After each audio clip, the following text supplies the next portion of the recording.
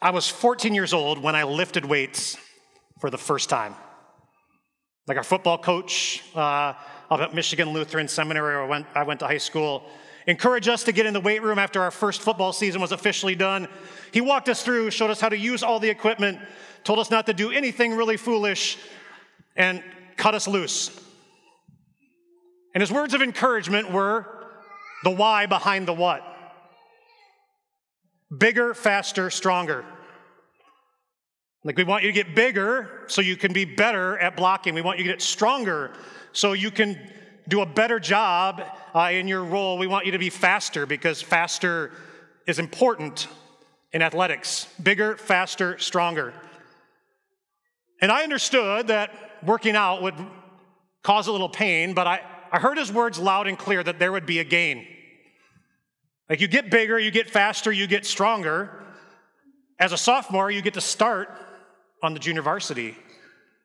Bigger, faster, stronger when you become a junior means you might get some playing time, maybe play one way on a team that's made up of juniors and seniors. And as a senior, if you get big enough, fast enough, strong enough, you might be able to play both ways, both offense and defense, to help bless the team. And I also saw the results in other people. My freshman year was the first year, I believe the only year, that our high school ever won the state football championship in the state of Michigan. Like, I saw the guys who were bigger. I experienced what it looked like to be faster, and I knew and saw the importance of being stronger. And they also let us know that there was not just a goal of bigger, faster, stronger, but if you got stronger and you worked out hard, the gain that you got was a free t-shirt. Like, I know it sounds really bad, but the free t-shirt said pound for pound club. Like, if you could bench your weight, you got a t-shirt on it. And all the cool guys had those. And so that was my goal. Like, the pain of lifting weights served a great purpose, and there was a gain athletically and personally. And yes, along the way, there was a lot of pain.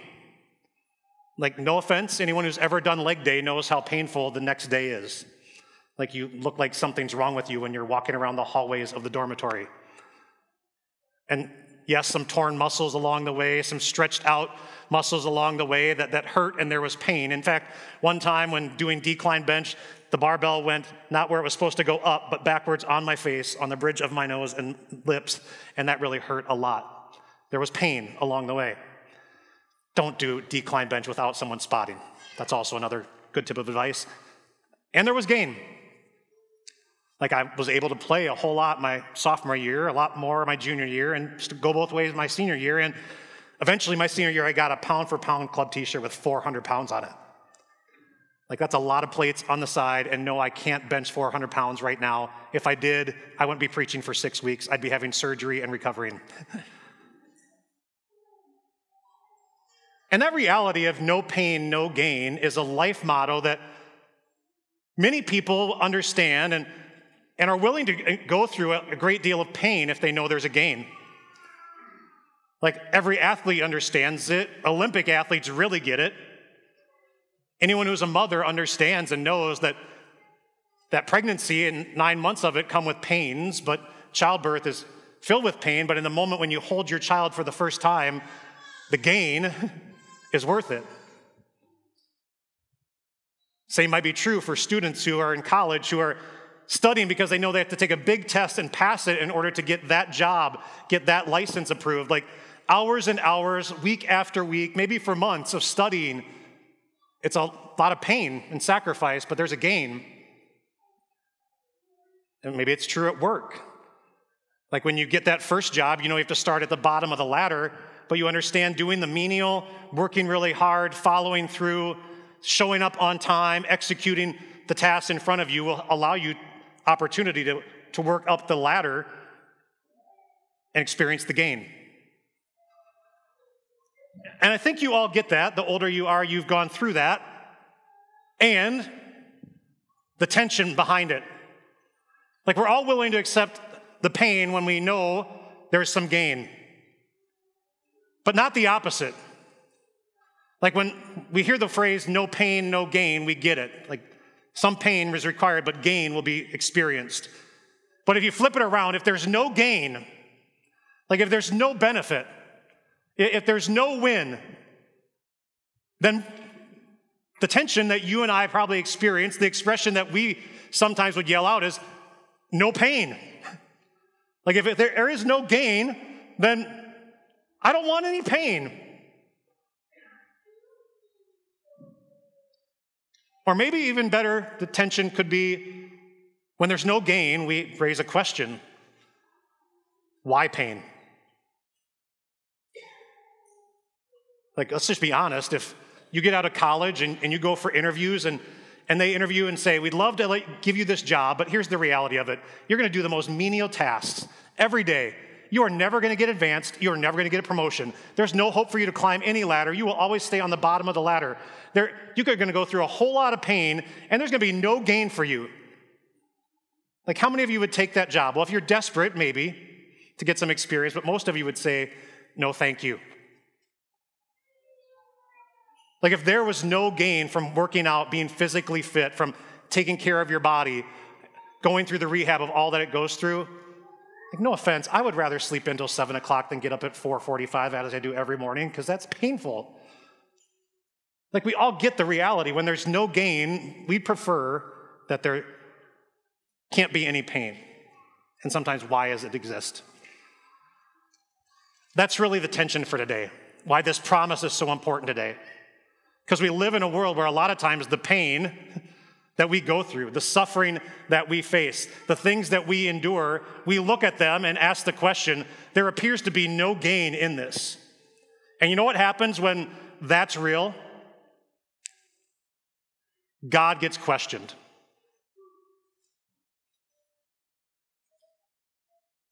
Because here's the thing, if you are a Christian, here's the thing, if you are a believer, here's the thing a lot of unbelievers say is their biggest argument against God and God's existence. If there is a God and he is good, there should be no such thing as pain. Like, some of you have friends who've expressed that. Some of you know people who were Christians at one point in their life and they're not anymore because of that. And maybe you've experienced that and you've wrestled with that. Like, that is real, and that's why this promise is so important. And the truths that we share, that I have for you today, I pray will help bless you in that tension. When there's pain and it appears that there's no gain, is God at work? Is God present? Can God use it? Does God care? Like, every question you've asked, the things that you've gone through, I hope and pray these words can encourage you. Because Christians for thousands of years have been wrestling with it. The Psalms are full of it. The Apostle Paul dealt with it. In fact, God inspired him to write about it. And so today's truth and today's promises are all found mostly in the book of Romans. As the Apostle Paul, someone who knew pain and suffering, understood the Roman Christians were undergoing pain and suffering for their faith. And I pray that you are blessed today as we dig into it to see truths that help us with that tension. Can God use it? Can God work in it, in the pain? Now, here's truth number one that's important to this promise of God, because if we don't remember this, if we don't understand this, it causes so much spiritual tension for us, a lack of peace for us, a whole lot of doubt in God from us. The creation waits in eager expectation for the children of God to be revealed. For the creation, everything around us, all that was created, for the creation was subjected to frustration, not by its own choice, but by the will of the one who subjected it, in hope that the creation itself will be liberated from its bondage to decay and brought into the freedom and glory of the children of God. Like the trees and the plants and the animals, you know what they never did? Sin. But you know what happened when Adam and Eve sinned? Everything in all creation got broken as a result. It all went sideways. That's what the Apostle Paul is describing there. Like, creation is waiting for the pain to be gone, for the decay to disappear, for the struggle that is this world to no longer be. We know that the whole creation has been groaning as in the pains of childbirth right up to the present time. Like the pain that builds and increases along the weeks and months of pregnancy, as the pain gets bigger, as delivery approaches. Like that's what the world in which we live is like. It's groaning as in the pains of childbirth. Here's the truth when there's pain that I need you to remember, that we need to hold on to, because it matters for the promise that you're about to hear that God's going to give in Romans chapter 8.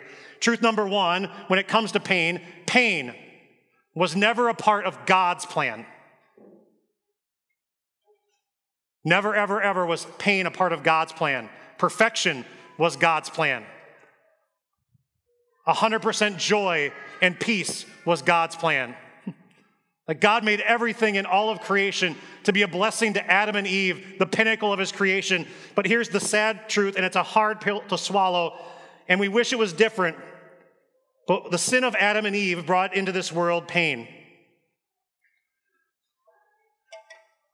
We're not just fallen people.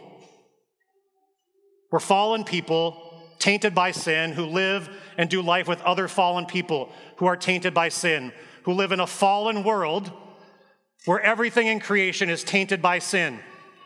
Like every last thing on the face of planet Earth is touched and tainted by sin. Pain is real because Adam and Eve brought sin into the world, not God. God is not the author of pain. Pain is a result of sin authored by Adam and Eve. It wasn't a part of God's plan.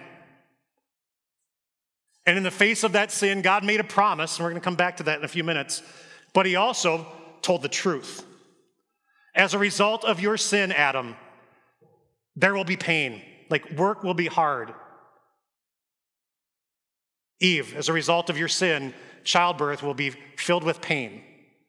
And I have no clue what childbirth would have been like in a world of perfection, but it wouldn't have been included pain. And Adam, from dust you were made, to dust you will return. There'll be loss and death, which will cause pain. And that wasn't a part of God's plan. For you to truly appreciate this promise, you have to begin with that reality and truth. Because when we know that to be true, it helps us when fear is high, when doubts rear their ugly head, when the devil seeks to get you to question God, question his love, question his presence. Remember that pain is not a signal that God is not there. Pain is not a doing of God's. He might allow it and permit it this side of heaven because we know we can step into it, but he's not the author of it or reason for it. Sin is. Adam and Eve's, the one you're born with, the sins that we commit, pain. And that truth changes the perspective then on the promise that we're going to talk about in just a minute. But before we get to that, I need you to see what comes next in the book of Romans chapter 8. Not only does God tell us that pain was not a part of God's plan, that all creation waits for this to no longer be the present and be different, but then God says this a few verses later, in the same way the Spirit helps us in our weaknesses. When there is pain, do you sometimes struggle with what to say? When there is pain, do you sometimes wrestle with, does God know what I'm going through, what I'm thinking, what I'm feeling, what I want to say but I can't say? Does God know? Is God present? We do not know what we ought to pray for. Ever felt like that? You're not alone. But in those moments, the Spirit of God himself intercedes for us through wordless groans. And he who searches our hearts knows the mind of the Spirit. Like God knows. God is present. He knows what's going on in your heart. He knows the fear that might be rearing its ugly head. It might be the paralyzing reality of the pain that you are in. Like God knows. God gets it. God is present. And as a result, the Spirit promises this. He intercedes for God's people in accordance with the will of God. Like, I so want to get it right all the time, be in tune with what God wants. And the Spirit's promise is when you're not sure what that is, when you don't know what to say, God knows, God is present, and he speaks the truth to God. Like week 1, we talked about this truth of God's, this promise of God, that God is present. I just want to add that to this promise. It's so important for this promise. In fact, all the promises interweave with one another at different times and in different ways. But it's vital and important to hold on to promise number 1 when we get to promise number 3, that God is present in your pain. The Holy Spirit intercedes when you are suffering and don't know what to say. The God of heaven and earth is there and in the middle of it. He hasn't left you or deserted you. He isn't off the scene of your life. No, he is present in the midst of your pain. Which is so important in the spiritual battle that we face. Like, the question, where are you, God, is so easy to do when there's pain. When there's pain, it's so easy to wonder if God cares about your pain. It's so easy to think, does God even know I'm in pain? And the answer is yes, yes, and yes. He's present in your pain. And both of those truths are so vital and important for us to understand the promise of what God has for you and for me when pain is real. Because it's super hard to believe that God can use it for anything good, that there's gain in the pain. But when you understand the fact that he is not the author of it, when you understand the fact that he is present in it, the amazing reality that God says, in this world where Adam and Eve brought pain into the world, this horrible thing, this thing that I did not plan, yes, I, God, will use it for good. I'll take the bad that they brought and make it good in a world where pain will exist until the end of time, until my return. And here's where God says that's exactly what he does. A few chapters earlier in Romans, so this would have been known to them before they got to chapter 8. Not only so, but we glory in our sufferings. Gain. Because we know that suffering produces perseverance. Perseverance produces character, and character produces hope. In other words, the Apostle Paul literally says, we glory in our sufferings because our sufferings are for good, spiritual good. Suffering produces perseverance, the ability to endure, the ability to move forward, the ability to not give up in your spiritual life. The pain that we go through and experience, God says, produces perseverance. And why is perseverance so important? Because God wants you and me to be people of godly character, to be people where there's kindness and love, where there's humility and patience. Like, God wants you to have those fruits. And sometimes the pain that we go through, the sufferings that we go through, they produce perseverance in us, and they drive us more to God and who God wants us to be. They refine us to be more like God this side of heaven while we'll never be perfect. Like, it produces those things. And at the end of the day, what God wants for you to have and to hold on to is hope. There are some amazing books about pain in our world today by Christian authors. Like one of them written by Philip Yancey, Where is God When It Hurts? When you ask that question, when you're wrestling with the tension, he's got a great book on pain. And maybe my favorite one that is probably more quoted than any other Christian book, is the one by C.S. Lewis, famous Christian author, wrote in the mid-1900s. He identified that people have a problem with pain. The Problem with Pain is an amazing book that he wrote. And his quote would echo what we just talked about in there. Like, the perseverance produces character, the character produces hope. One of his best quotes was this: pain shatters the illusion that all is well. Like, when all is well with your soul in life because there is no pain, God is sometimes not so important or present in your mind. But when there's pain, when there's suffering, it shatters the illusion that all is well. We live in a broken world. This world is not how God designed it to be. This is not the eternal destination God wants for you, and pain is used for that. He goes on to say, pain shatters the illusion that all is well, that what we have, the things of this life, good things or bad in and of themselves, it shatters the illusion that what we have is our own and enough for us. Like, suffering and pain produce all those things to drive us back to God and his grace, which is all we need at the end of the day. And he wants us to remember that. C.S. Lewis also said, pain is God's megaphone to a dying world.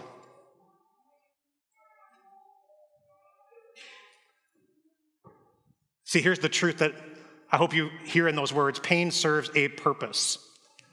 Like, it wasn't what God designed the world to be or to face, but God has now used it for a purpose in your life and mine, a spiritual one, and is a gift to you and to me. We all need more perseverance.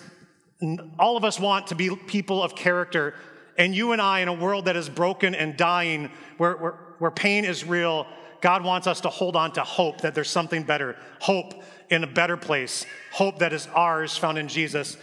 And so we can say that pain is a gift.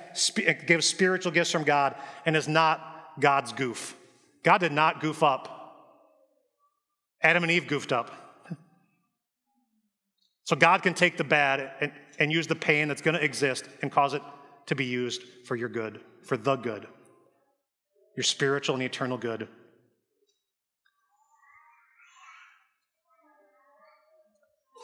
And I'm going to say this out loud. I struggle with this promise of God. Like, I struggle with using it as a pastor when in your lives you're going through something that's really bad, because it almost minimizes the bad. Like, God never minimizes the bad. The bad breaks the heart of God. But God wants to know even the bad, the worst of things this side of heaven, he can use for spiritual good, your good, my good. And that's not a goof.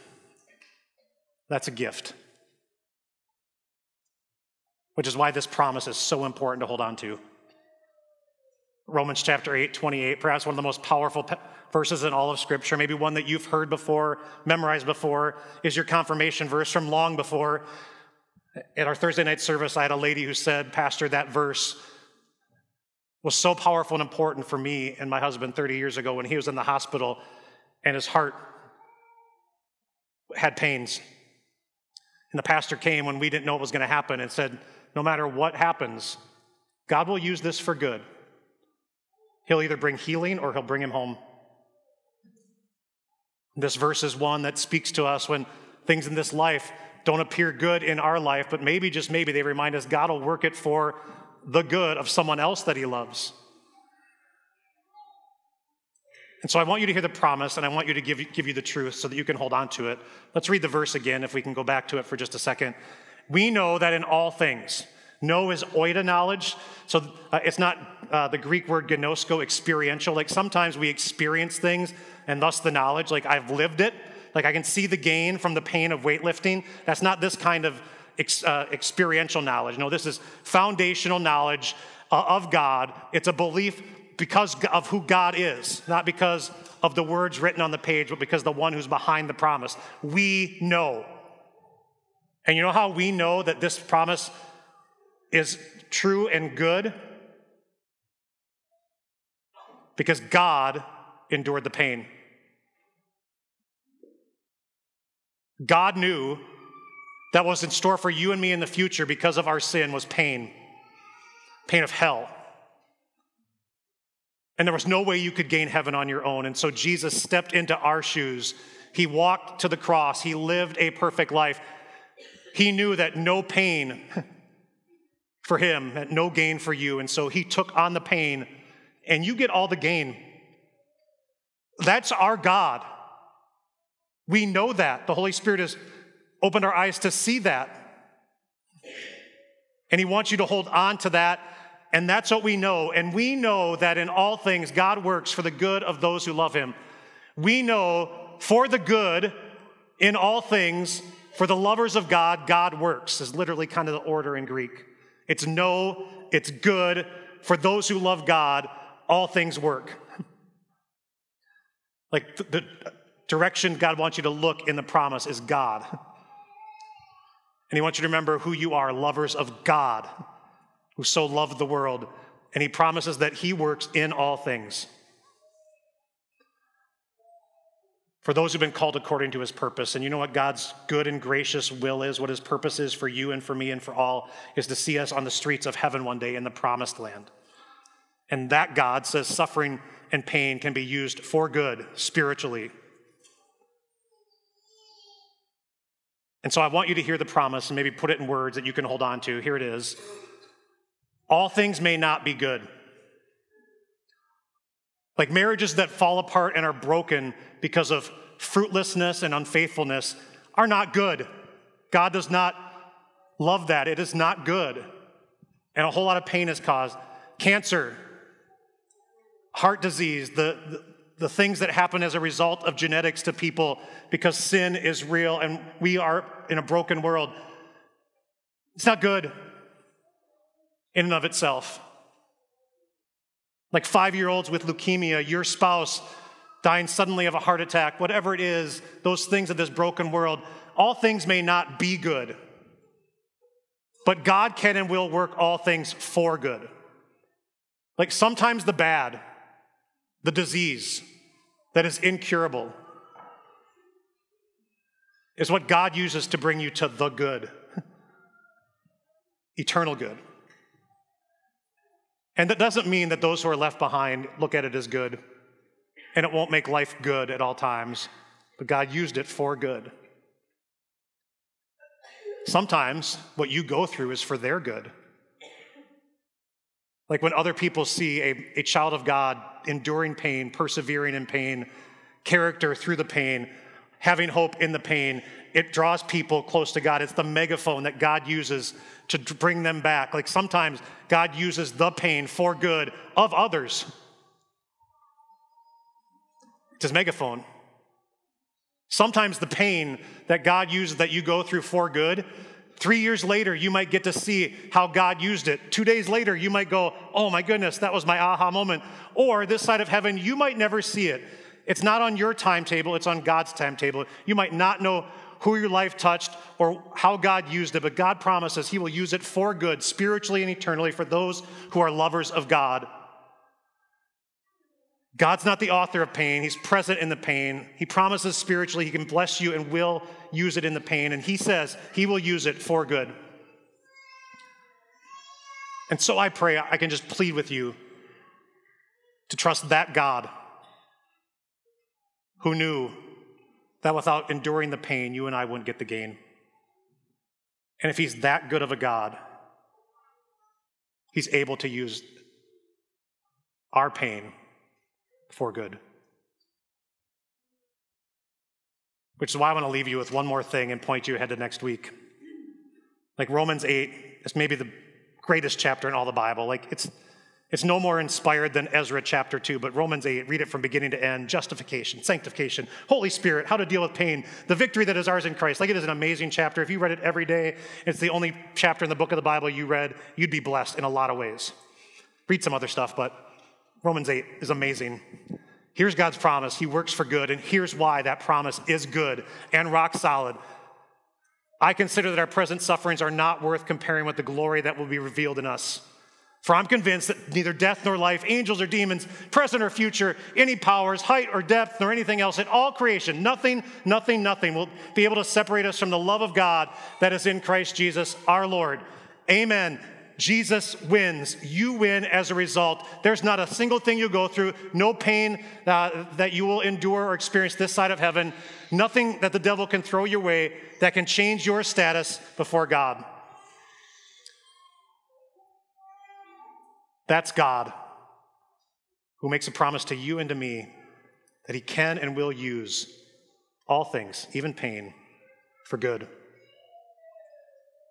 So when you're going through it, remember that God's not the one who planned it, but he's present in it, and he'll work it and use it for good. His good. Until the day you join him in the promised land and experience the goodness of that God. Amen. Let's pray. Heavenly Father, I know there are people here today who are dealing with pain. Some of it's current. Some of it's as a result of things that happened in the last year or 2 years. And some of us, Lord, might not be experiencing a whole lot of pain now, but we might be tomorrow or 2 years from now. So Lord, I pray for all of us that in the midst of the pain, we hold on to the promise of your presence. That when there's pain, we don't question you and your love. You're not the one who who planned for pain. It wasn't a part of your original plan, but you use it, Lord, now in your plan for our spiritual good. So Lord, if we're in pain and when we're in pain, use it to produce perseverance and character and build us up in hope. Because in this world in which there's so much trouble, we don't want to lose hope. Hope in you and the ultimate promised land that awaits. So Lord, for all those in our church family who are dealing with difficulties, we lift them up, ask that you are present in their pain, and encourage them to know that you will use it and can work it for good, even though it might not be good in their life right now.